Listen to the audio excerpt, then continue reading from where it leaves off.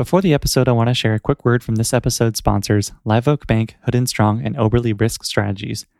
Our first sponsor, Live Oak Bank, is a seasoned SMB lender providing SBA and conventional financing for search funds, independent sponsors, private equity firms, and individuals looking to acquire lower middle market companies.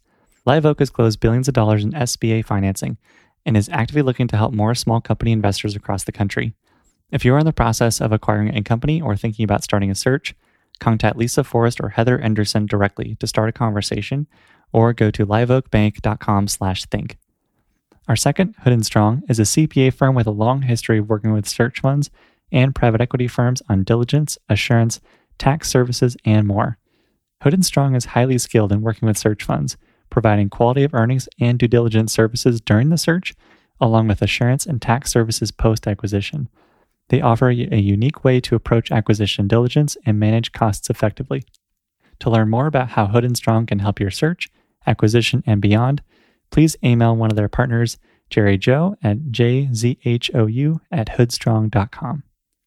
And our third sponsor, Oberle Risk Strategies, is the leading specialty insurance brokerage catering to search funds and the broader ETA community, providing complimentary due diligence assessments of the target company's commercial insurance and employee benefits programs.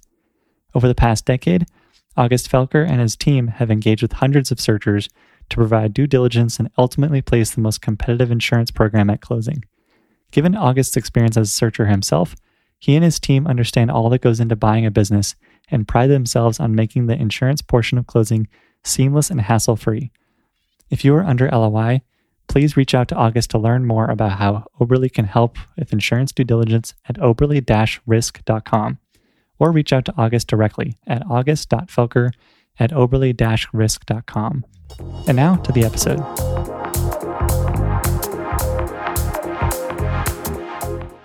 Hello and welcome everyone. I'm Alex Bridgman and this is Think Like an Owner. This show seeks out conversations with business owners and private investors to learn how to acquire and run small companies, with a special focus on search funds, micro-private equity, and small company operations. You can learn more at alexbridgman.com/podcast and follow me on Twitter at AEBridgman. And if you like the show, please leave a review and tell a friend to help more folks find Think Like an Owner. I'm also the founder of The Operator's Handbook, a print publication where small company operators share their insights and ideas for building more effective and profitable companies. Articles focus on process improvement, sales, hiring and training, managing culture, and all responsibilities within operating a small company. If you run a small business and are looking for new ways to grow and improve, subscribe today and join your peers in the endless pursuit of better at theoperatorshandbook.com.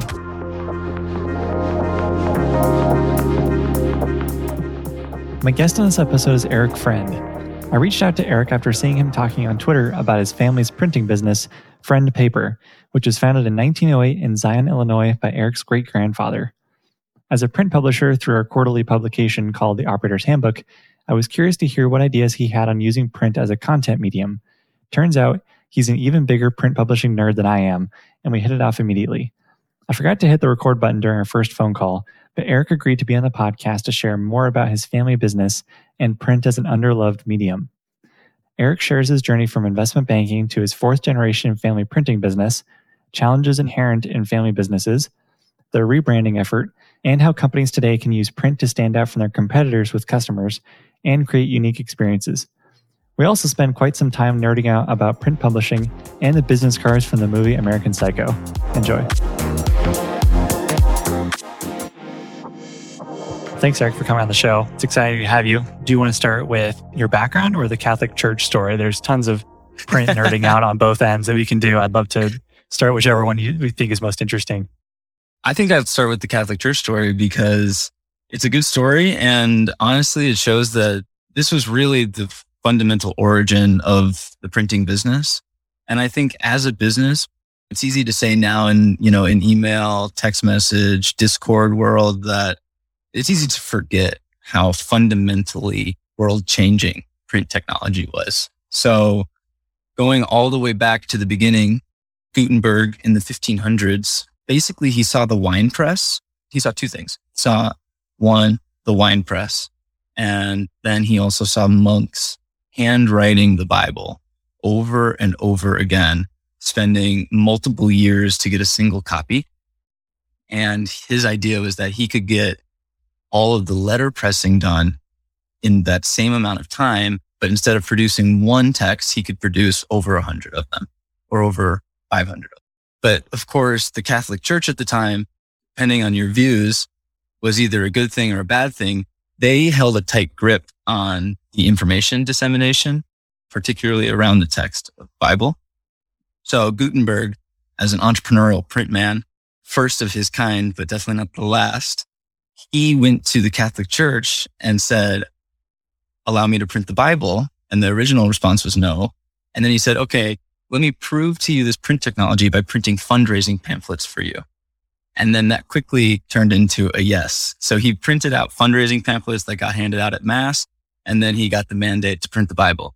And that was really the origin of the printing business. He saw the wine press and he basically used, it's a corkscrew type of press. So if you can imagine how a corkscrew goes into a cork as you twist it, that was the exact same technology that a wine press was using as well.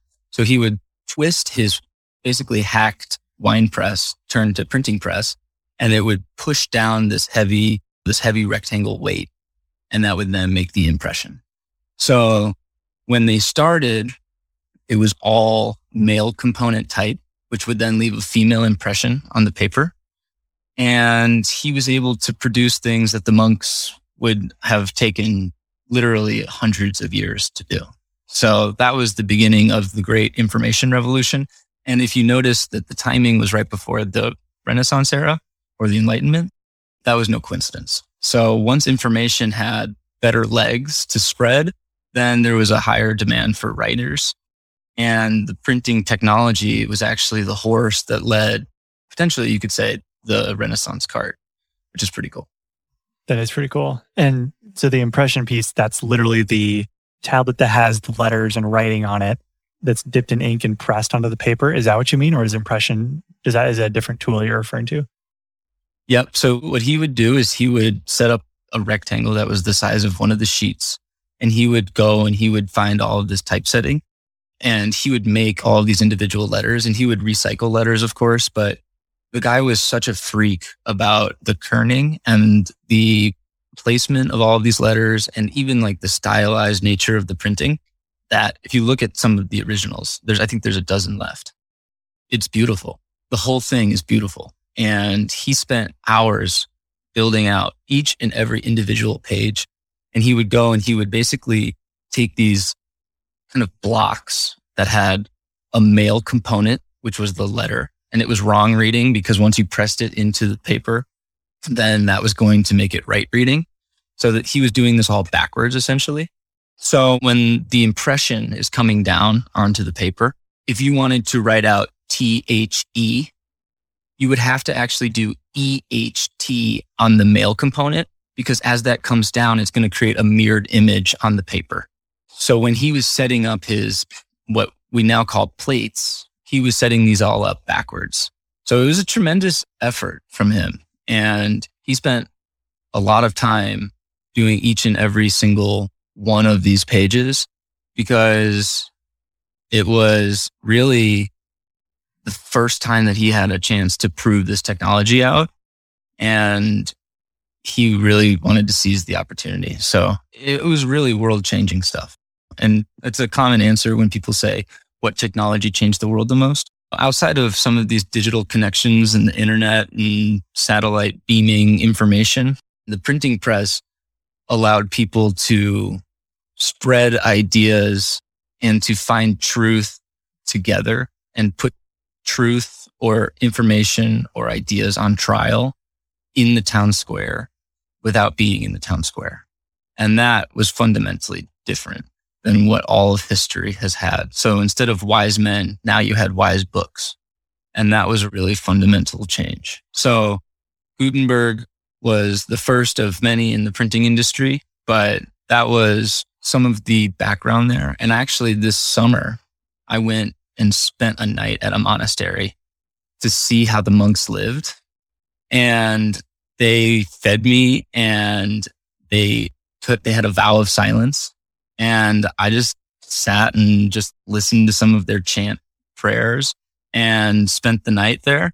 And it was a really cool experience. I felt like I was really connected to the heritage of this business that I'm undertaking.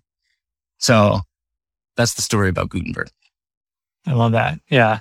One concept I've really enjoyed chatting with you about is this sense of timelessness or permanence that print media has over digital, where if you send out an email newsletter, it's really easy to just hit delete on your computer and it's pretty much gone.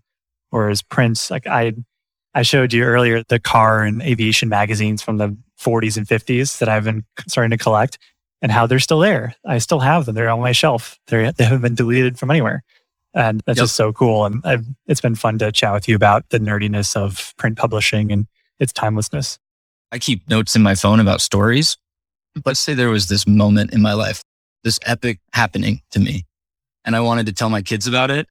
I don't know if I would want to save that down on a hard drive exclusively, because that's going to require an intermediary that in order to read that information. And who knows how long it is until my grandchildren are listening to my stories. And who knows if we have the technology to access some of this old data. But I'll tell you that if I was to write something down on an archival quality, which just means pH neutral, because if you have an acidic paper or a basic paper, it's going to return to neutral. So that can sometimes create discoloring or brittle paper. So pH neutral is essentially archival quality because it's going to last. If I write down those stories on a notebook that has good construction and then I put it into one of my safety deposit boxes, I'm pretty sure that I'm going to be able to read that story to my kids, or my kids can read it for me. There's a serious value that might get glazed over in a digital world. And we're not trying to be a paper utility company. And in fact, we're taking a lot of direction from how the candle went from a necessity in every town to being a more of a luxury item that provides individual character and is essentially something that allows you to be unique and to reflect your personality. I think paper is going to do that same thing, where you don't need paper to run your business anymore necessarily. Maybe some of the lawyers do for some of these documents and executions, but you don't need it per se. There's a lot of technological solutions that can substitute, but instead it can be something that provides a moment of joy.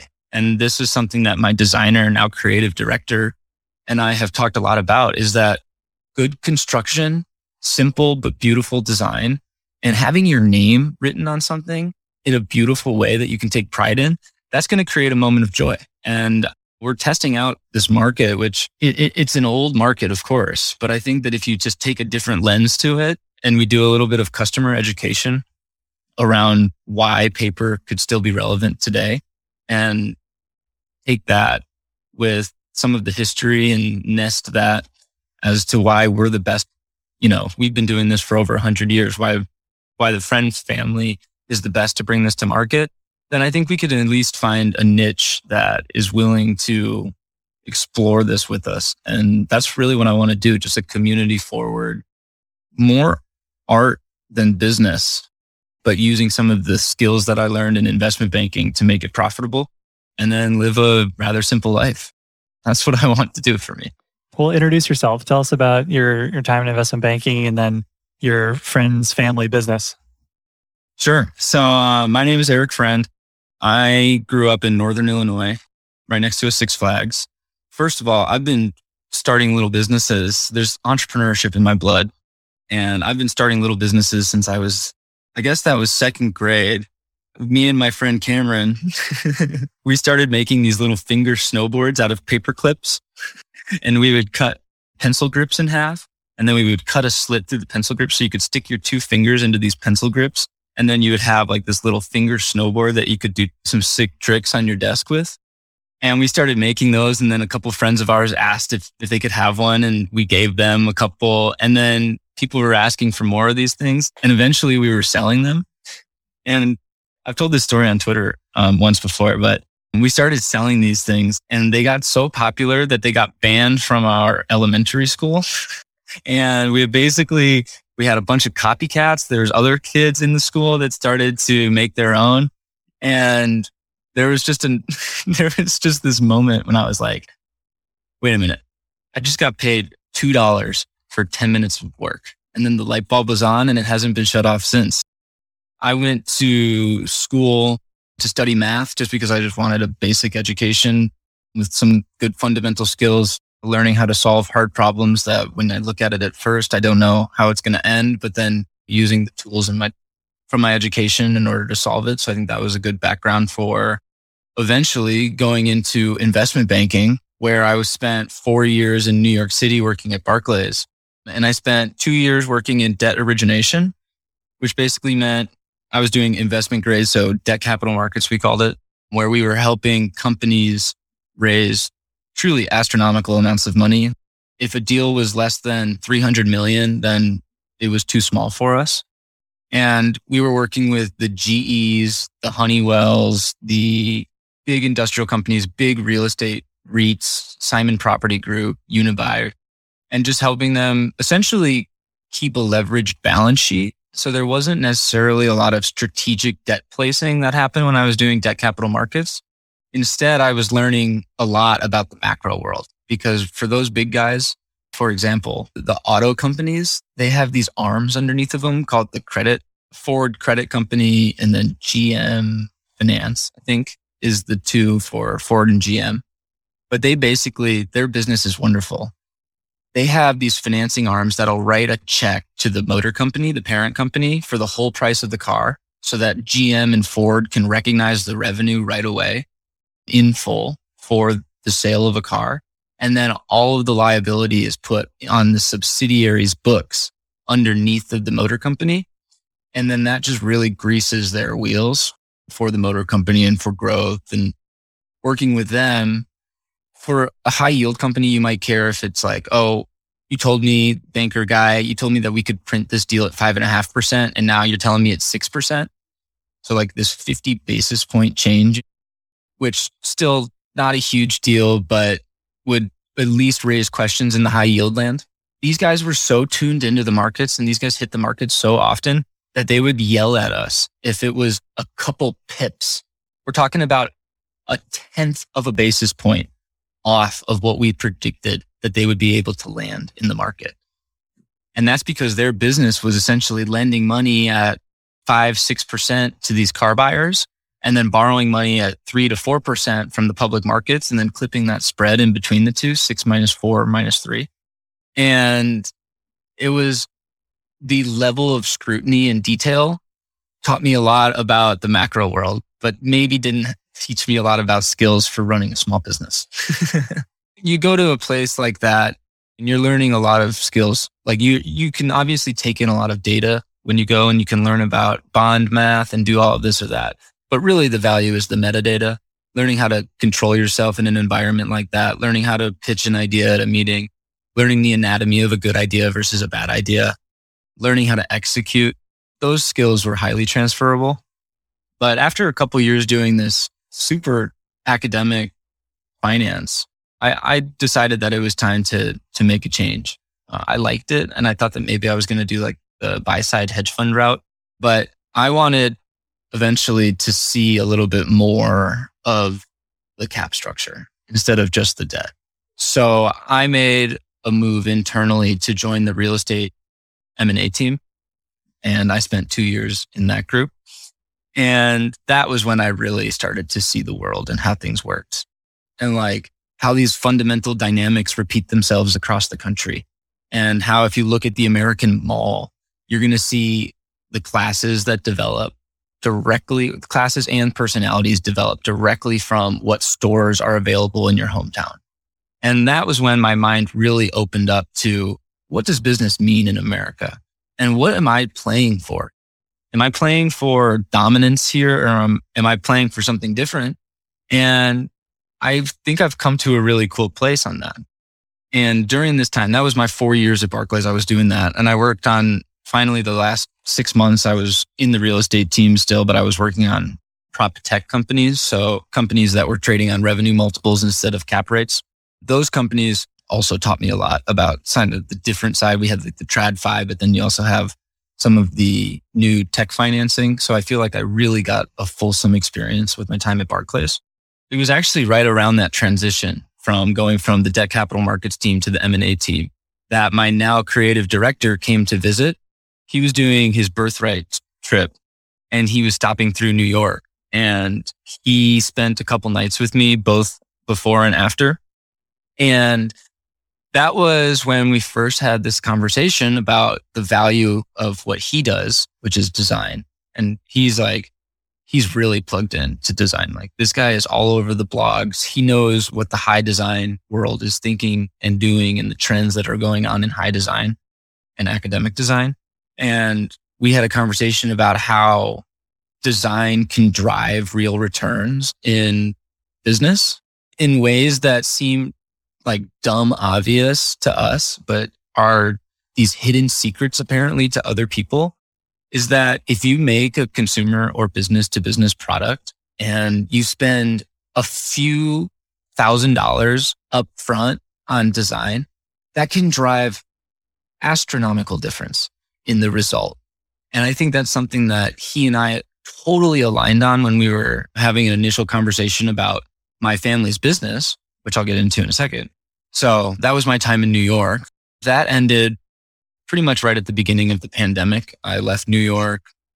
I was pretty tired of some of the cultural things in New York, the workload especially. That was the exasperating factor across all of these other funny little New York things that were excruciating and exhausting. Just some of the ways that you had to move around that city. If you're not down with the culture of New York, then there's a saying that New York will tell you when it's time for you to leave. And when I left New York was like, hey, yeah, it might be time for you to get out of here. How did New York tell you that you had to leave? It was on the back of 5 100-hour work weeks. And it was a conversation. My pops came to visit, and he and I were talking about the business, and he had been preparing the business for either a sale or a wind down. He was pretty sure that I wasn't interested in coming back to the business because he himself was thinking about the business in terms of the old utility and in fact, lost utility of the paper business. So then when he came to visit me, this was like about 6 months before I left the firm, before I left Barclays, we had a conversation about what the paper business could be. And that was when we first discussed the arc of the candle industry and how they went from a candle maker in every town to having still a pretty dominant presence and market. And we thought about ways that maybe we could do that for our business. And it awakened my entrepreneurial spirit, which was developed in first grade. And once I got that bug in me that I can go and work for myself and I can go and hire people that I want to hire and I can make products that I think are beautiful and I can work with people who also appreciate this stuff and set my own hours and travel for work and try to do collabs and just post content, even if it's bad. Like, once that bug bit me, it was done. It was just a matter of time until I was out of New York. And I never really had a plan to stay in New York for a long time. I think that my advice when college students ask about investment banking, I always tell them the same advice, especially if you come from a small school like I did. Going and working at one of these big firms is like getting your passport stamped into this sophisticated business world. And once you have that stamp, you really are free to roam around in the country. And that 4-year experience, the 2 years in debt capital markets, I thought left me a little unsatisfied with some of the learning that I had done because I felt like it was a mile deep, but only an inch wide. So then once I went to M&A and I got that mile wide, couple inches deep, that was when I felt confident that my passport was stamped and I was ready to go out and see what I could do on my own. That was about 1.5 years ago, November. How long have we been in the pandemic? Like 100 years? So that was about 1.5 years ago.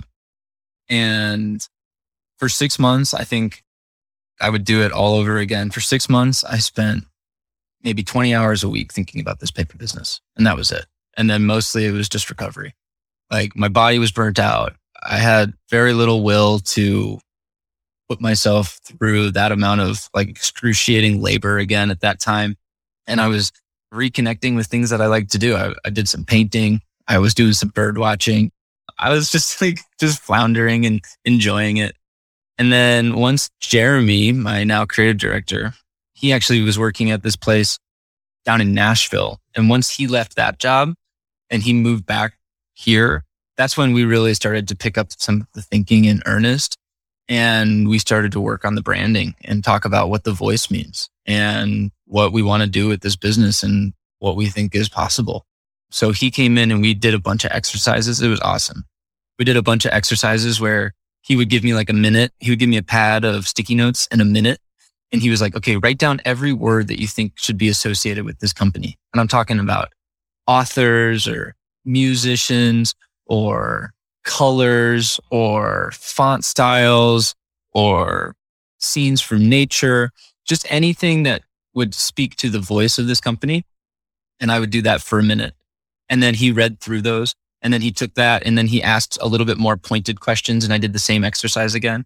And then we put those up on the window of my office. All of those. It was probably like 40 or 50 of these words. It was like gritty, innovative, creative, geometric, Wes Anderson, these types of things. And we put those all up on the windows of my office and then organized them. And then we picked out one word that represented each one of those. And that was how we kind of built the voice of our brand. And this is where we get to really geek out. My great grandfather, Harley Alfred Friend, started H.A. Friend and Company in 1908 in Zion, Illinois. And he first started off by selling office products door to door. And this was the beginning of the Industrial Revolution, or a couple decades into the Industrial Revolution when the office man was starting to be developed, and he saw that opportunity and he was selling pens and paper door to door. And that was the birth of H.A. Friend over 110 years ago.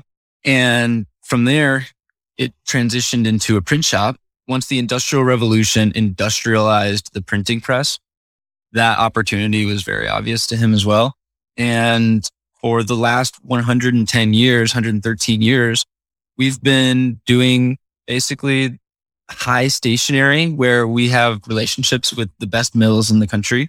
And in fact, we're in a very privileged group, very small privileged group of buyers for those mills. And that speaks to some of the relationships that my great grandfather and grandfather made. So I do think that there's an opportunity on a cost basis perspective. But those mills are producing papers that most people have never even had the chance to experience. There's these textured papers, there's bonds, there's watermarks, and I'm speaking about the modern person. There's this rich history there that's been pretty much forgotten. And I grew up with my dad coming home smelling like ink and going and making forts out of paper boxes that were filled with reams of paper. So I had always understood that it was a cool thing, like that paper had a certain tactile value to it that has been completely lost with the digital era. So I was always enamored with the topic, but I didn't think that there was maybe a business there. And it was only when I came back and visited the shop, it must have been like right at the time of my graduating from college, right before I went into investment banking, that the seed of coming and working for the paper business was really planted, because I saw these foils, these gold foils, these raised printing, these engraving, these embossing, debossing, all of these different textured papers and results that came out of it as something that the world actually could use right now. Not because they need it, but because it's different. And we're a little oversaturated with the convenience economy. And perhaps it would be nice to go back to some of these, for some people. We're not trying to sell to every person that crosses our path. But for the people who are looking for something to take pride in, something to have a little uniqueness, this is a product that I fully believe in. And we're taking these old machines that put tons and tons of pressure down to make a single impression and break because they're like these old clunky machines, but they still produce like these just deep and gorgeous impressions. And I want to bring that to the market. And this paper business went from selling almost exclusively to lawyers for the better part of the mid to late 1900s to I want to open it up to anybody who wants to participate. And I basically want to take some of these high stationary concepts. There's two types of work that we encounter. There's obviously there's the custom stuff where, Alex Bridgman would be printed on a business card and on a letterhead or on the bottom of a note card for you to keep like a stack next to your bed. That's all the custom stuff. But those concepts, I think, that process makes it very expensive. So instead, I want to do higher runs of non-custom stuff that still bring that texture and that quality, but does it with the economies of scale, because we don't need to print only 500 for Alex and then 500 for Steve. We can print 25,000 sheets and then make 500 notebooks out of that and bring these quality papers, this printing technique that people have literally never experienced, because the only printing technique they've experienced is toner, flat toner that prints in dots out of a CMYK color wheel. And I think that would be something that we don't need a lot of volume for this to work. And with the scale of the internet, my father can't even imagine like some of the number of impressions that when I get retweeted by an account like yours, Alex, he's like, are you serious? Like 8,000 people saw that tweet. If we convert 5% of these, then we're at capacity. Okay. Don't worry about the sales. We need to focus on building beautiful products that have a good, workable production line, because that is where we're going to get tripped up, in my opinion, is if we build either shoddy construction because we're just trying to figure it out live, which I know that we won't do, or if we let too much water in and then we get flooded. Even after 2 hours of chatting, there's always more that I would love to know. One question for you that I think would be a fun place to start is, what are some ways that either you've seen other companies do or you think a lot of companies could try in regards to using high quality print products with ink stamping and really high end stuff within their business that maybe folks are using other means to accomplish today? Like, to me, print, because I run a publishing business, our print publishing business, like print newsletters to me are an example of that. I love the print business card example that you referenced, the American Psychos that I watched, where Christian Bale's holding up these different business cards that these folks are sharing with them. I love that. What are some interesting Paul prints? Allen's card. Yeah, that was great. What are interesting products in regards to print that companies could use? I have a bunch, actually. But the one that I really want to do, and I think this is going to be, it's going to be tied into our tagline, which I've talked with my creative director, and we're not going to share it yet because we just want to make sure that we don't get painted into a corner. But essentially, it's going to be playing off the fact that we're raised printing people's names. And with that, we think that this is the real tagline here, is that you have very few opportunities to leave something on the desk of one of your potential customers. And there's a bunch of examples that underscore this, but of course the Apple packaging is one of them, is that if you bring high quality construction with good materials, even to innocuous products, they will be held onto. And if you do that with a to-do list pad, brings you just this even small moment of joy, because it's got this textured paper. It's got this raised ink line at the top that you can put your finger on and feel the weight of the ink. And then it's got this beautiful design element to it. If you have that, then it's a personal thing for a lot of reasons. And you can see the pride that would maybe develop in somebody when they're like, what, your work is important and your name is important. I think one thing that we've talked about, my designer and I, now creative director and I, is that your first name represents your possibilities as an individual. And your last name represents either the challenges or the opportunities that you have because of where you sit in history.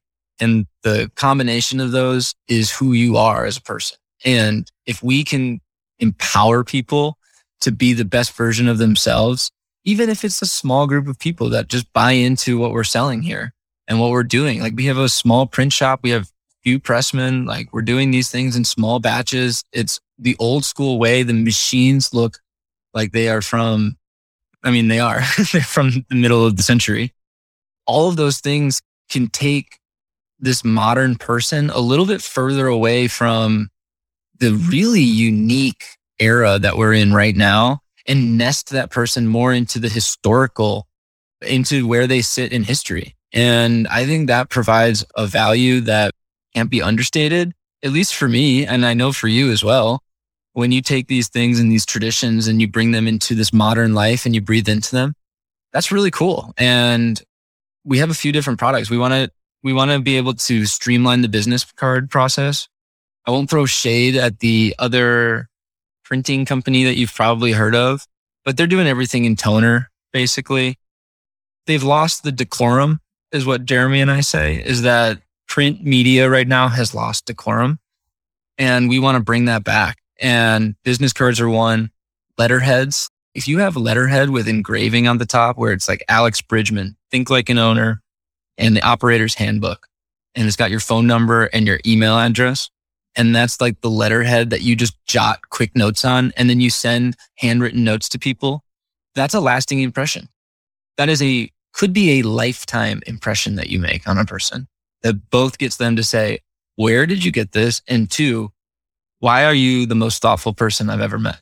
And then the other thing is that because we have this on my whiteboard right here, I'm looking right at it. It says paper knowledge and printing technique, and that's circled. And then all of these lines are coming out of that with various product ideas, because our core is that we know paper inside and out. We know how it's made. We know how it breaks when you fold it. We know how you need to have certain different papers if you're going to do different printing processes because of the impression that it's going to leave if it's too textured, and that's going to make it have this like halo that's not going to look good around your printing. We know paper really well. We also have a printing technique that only a handful of shops left in the country are still doing. And if we combine those, then we can make products even like these tokens, like these QR codes that are on thick paper with a raised ink QR code. You could drop 4 of those into your consumer products package and then have them be referral cards where it takes you directly to a website, then is a portal that credits both sides of the referral process. And it's a token that has enough quality in and of itself that it will get handed out, or at least it has a higher probability of getting handed out than other thin piece of paper with digitally printed QR code on it would have. That's an idea. But the real product that I think we're really excited about is we're making a flagship notebook, and we're going to call it an American notebook, because all the way from the seeds that were planted in American soil to the paper coming from the American mill to being printed in our American shop to being converted by an American bindery, this thing is truly an American notebook. And there's some motifs that the Japanese have done in paper that are absolutely stunning. And America is just, we're so digital that we just missed it. We'd never had an artisanal moment for paper. And I think that there's such a value to that. And people, you go into one of these little stationery shops and you're filled with wonder. It's cool. And imagine if you could order in a quick process something that has your name raised printed on it. Like that is going to absolutely inspire you. And it's going to show that you have a level of sophistication that maybe the other person who's sending out advertising or was trying to make a cold connection with somebody at a networking event is simply not going to be able to compete with. And the subtlety of the metadata to high quality but well-designed products, I think is a truly powerful driver. So those types of products where we can use the economies of scale that are best for printing, where we can print off 25,000 sheets at one time, that's going to allow us to get a really nice cost basis in on some of these products that will allow us to do a lot of different flexibilities, that whether it's collaborations with other people or doing short run batches where we're going art forward and we're taking certain artists and doing the cover sheet inside of the cover, the first page of the notebook that has like certain design elements. There's so many different possibilities. So it all starts with the construction and the feel, but then from where that goes, it's going to be fun to find out. I don't know. What are some ways you can communicate luxury through print? You've mentioned a few times embossing or paper quality, of course, but what are some ways that folks can use luxury or use print to demonstrate luxury? One, I think that the education piece really speaks loudly here. And that's if you have a business card, like let's go back to the American Psycho scene. And they're talking about how this subtle off-white coloring, the tasteful thickness of the card. If you can have like this sales pitch about something that you're handing somebody that's not like salesy, but rather is like confidently sophisticated, then I think that's a real serious luxury right there. And I'm reading a book right now, The Luxury Strategy. And actually the difference, and I'd be curious if you know this, do you know, Alex, the difference between a premium product and a luxury product? There is one very specific difference.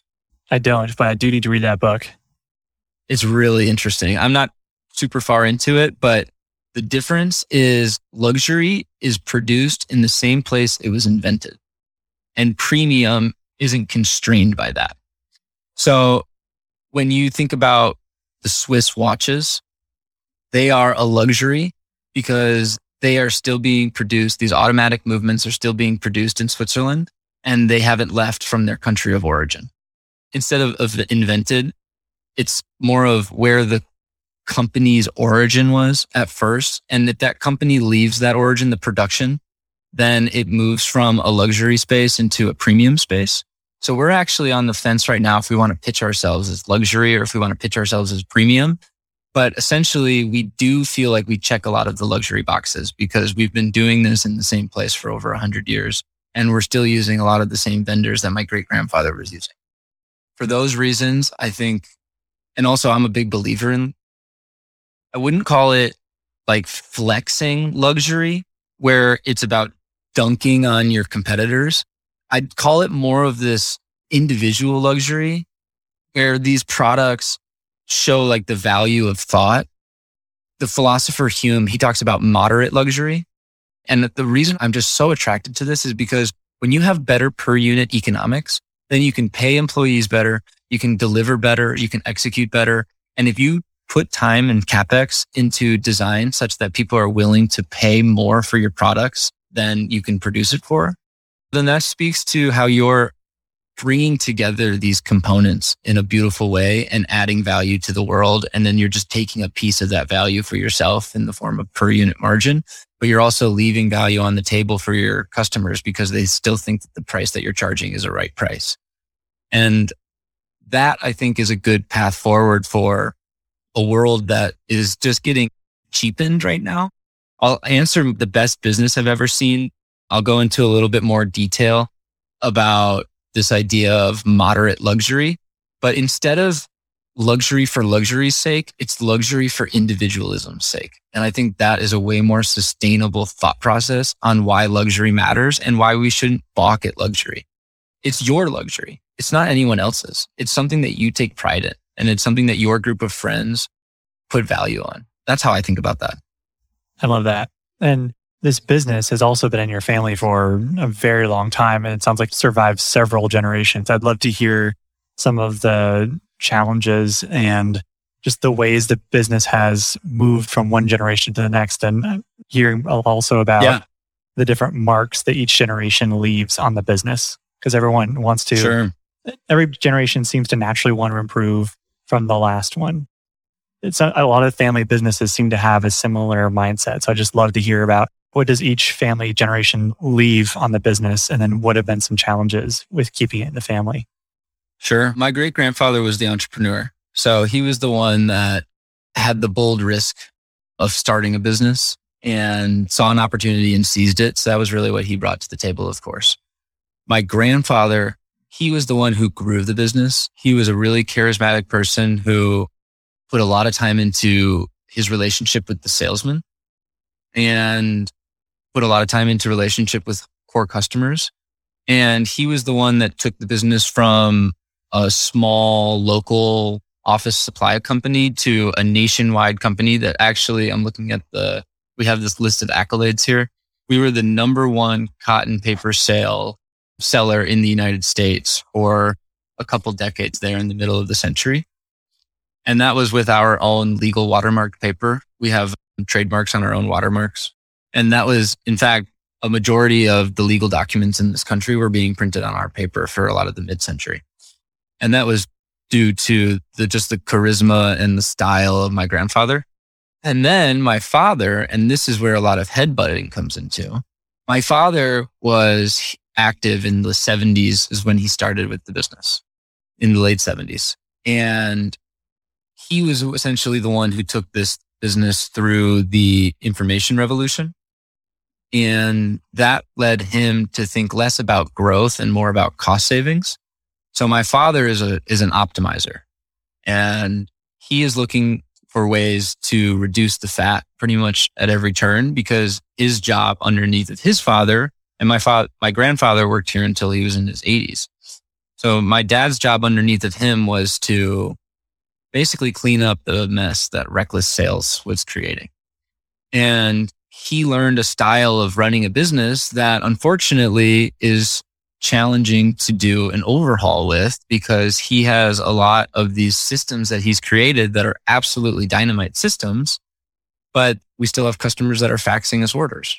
And it's hard for him to move away from it because it works.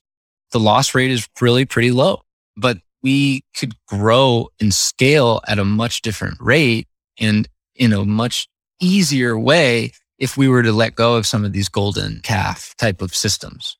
And I think that one of the challenges that I've had is I've been the move fast and break things mentality. So I really have to see my father not as a contrarian or an opposition to me, but rather as a counterweight. And that is something that has, when I shifted my mindset to him being somebody that balanced me instead of somebody that opposed me, that was when my father and I were really able to start working well together.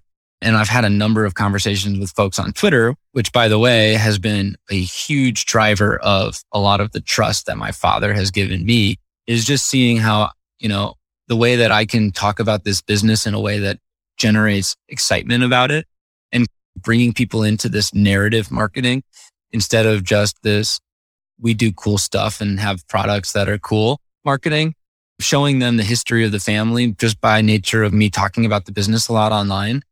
That has given him a little bit more freedom to trust me when I say, hey, I think that we need to have a landing page that's collecting emails that, is going to give us an easy pathway to marketing our notebooks when they come out next year.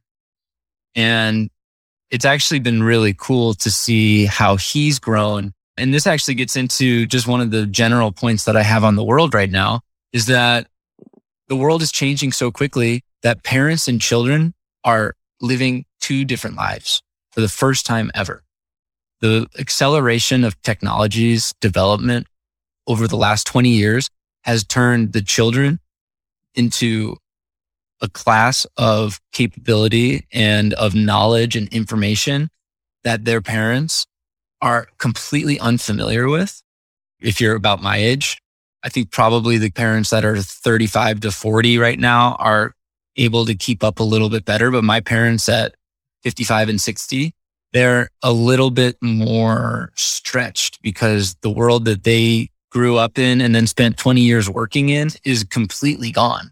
And that's crazy. And I think that finding a way to work with my father has been extremely challenging, because if you think about most work environments, you probably have a 10 to 15 year age gap between the boss and the entry level employee. You might have a chairman that's like this old guy that's like forever disconnected and he's just like commenting on a PDF every quarter. But from an operator perspective, having a father who's 35 years senior to me, that is a really interesting dynamic, particularly given that I know so much about this information era and he knows so much about this macroeconomic era that we're spending a lot of time, unfortunately, doing convincing of the other person. He's convincing me why these old systems are good or why certain characteristics of the old system are necessary. And I'm convincing him why certain new systems would be better. And doing that without even having any sales yet has been a challenge. So I've changed my approach to let's focus on getting sales in the door first so that he can see that there's money to play with instead of trying to convince him to build an asset without proof of concept first. And by the way, I love that you post pictures of your to-do list on paper with that really fancy pen. I think that works great with building a family printing business. I like the picture of the printed to-do list. That's awesome. That's our bond. That's got our watermark on it. I love it. Yeah. Yeah. What are you most excited for over the next 12 months with the business? Can you share a little bit more about broader product plans or types of customers, different features that you're excited about? What I'm really excited about is that our branding is almost done. And my creative director and I have spent coming up on 200 hours just talking on the phone about the voice of this. And the brand package that we've really landed on is this word mark that pulls directly from this 1970s or 1980s letterhead that we used to use. And it takes that font, which has this like really, it's got such an interesting and unique voice. I can't wait to show people. But it takes that almost directly from a piece that my grandfather created and modernizes it a little bit just around the corners, but really keeps the same voice. And then applies that to our new word mark. So I can't wait to show people that. But then the logo and the icon that we're using to lock up with that is this really multiple layered icon. That's this deep red flag. And we think that this paper can serve almost in the same way that a flag or a banner would serve as like a marker of protection or as a marker of community. It can serve in that same way.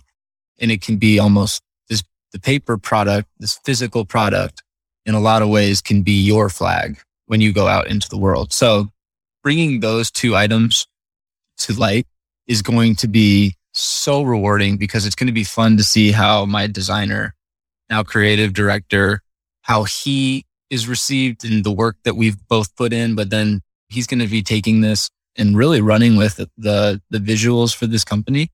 And it's just almost emotional about it. Like just thinking about my late grandfather and about how this is the fulfillment of so many of his visions, really. And how we get to take that to such a bigger audience than he would have ever been able to back in the mid-century.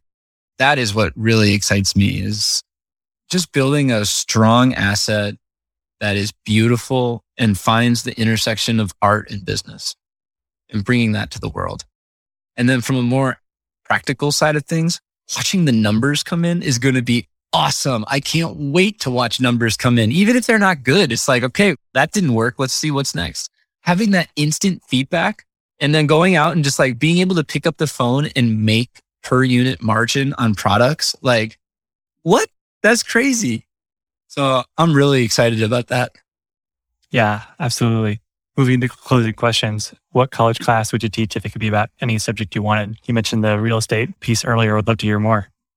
So if I was to teach a college class, I would teach a class called The American Mall. And it would be a class that tries to illuminate how economies get developed over time.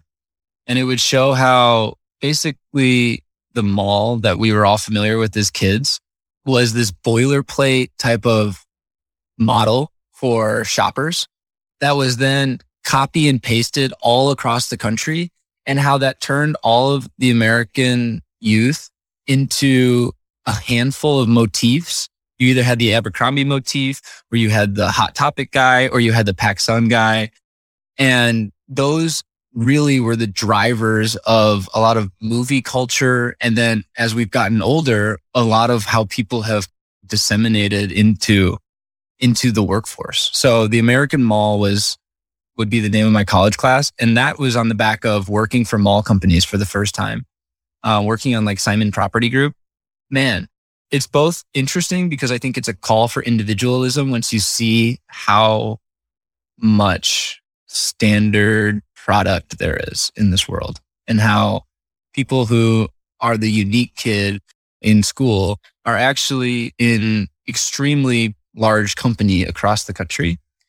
And then by using this kind of top-down view of the American Mall, I would then teach the kids about how economies get developed, and then also a call towards individualism. So that would be my college class. It would be called the American Mall.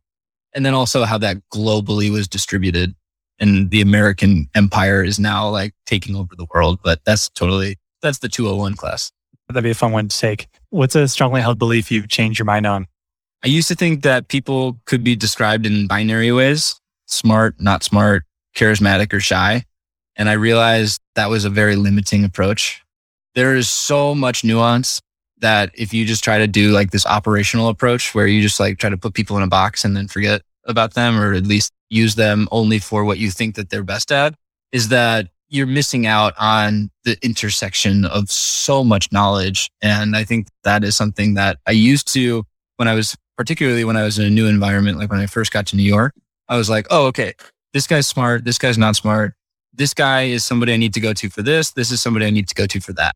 And I think that was really limiting in hindsight. And now being able to discuss with somebody like yourself about the paper business or your print media or how small businesses fit into the global economy at large, like those are the conversations and those are the intersections that real interesting work gets done. And I think that I used to think people were too binary.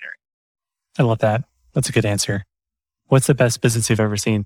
I see that you have 90 podcasts. I listened to a handful of them, so I wonder if Costco has come up before. But no, I don't think so. Costco is, I think, the future of commodities. And what makes me say that is the fact that their meat section is like a really phenomenal choice meat section, but then also their golf balls are rivaling Pro V1s. So essentially what I see the Costco management team doing is saying, okay, anything that doesn't need to have personality, we can do. And because we're basically charging people a convenience tax for them to come here and buy in bulk, we can lower our prices, which is kind of their marketing value proposition anyway. And, some people would argue that that's not as valuable as they claim it to be, but you're not paying for last mile shipping when you go to Costco like you would at Amazon. So that's going to save some money. And they can essentially, in my opinion, steamroll the entire market on commodities if they have the mental acumen at the management level to create the best, literally the highest spin rate wedge golf ball, but the lowest spin rate drive golf ball, that's competing with a Pro V1. And then also being able to be smart enough about choice meat selection. That is a really well-run business. So from a commodity side, I would say Costco, but then from an individual side, which I have a bias towards, there was a company that got bought by Duluth Trading Company called the Best Made Company. And I'd recommend anybody to listening to this, go and check it out. They sell camp gear, home gear, and workshop stuff. And it proves this is almost one of 3 or 4 companies that drove a lot of the inspiration and the belief in my company, in myself with this paper company, is that the value of their design literally turned them into a 8-figure business just by the value of their design. They're not competitive on their costs. They're charging high prices because their design is so powerfully driving sales. So I love that. And then they got bought by Duluth. So those are the 2 companies, the individual and then also just the basic necessities. I think that checks both boxes. That's fantastic. I had never gone to Costco much as a kid. My grandma had a Costco membership. So every so often I'd go with her to get a rotisserie chicken or something like that. And then some poppy seed muffins. I made the mistake of telling her that I love poppy seed muffins. And then she bought me a new rack of muffins every time I saw her. So every month or 2, I'd get a new rack and I would start freezing them. And then I ended up not liking them because I had some money. And so now it's gone forever. But I went recently with my wife because we got a membership for the first time with our own money and all that. And it was exciting. I walked in as a customer rather than as the child or grandchild of a customer.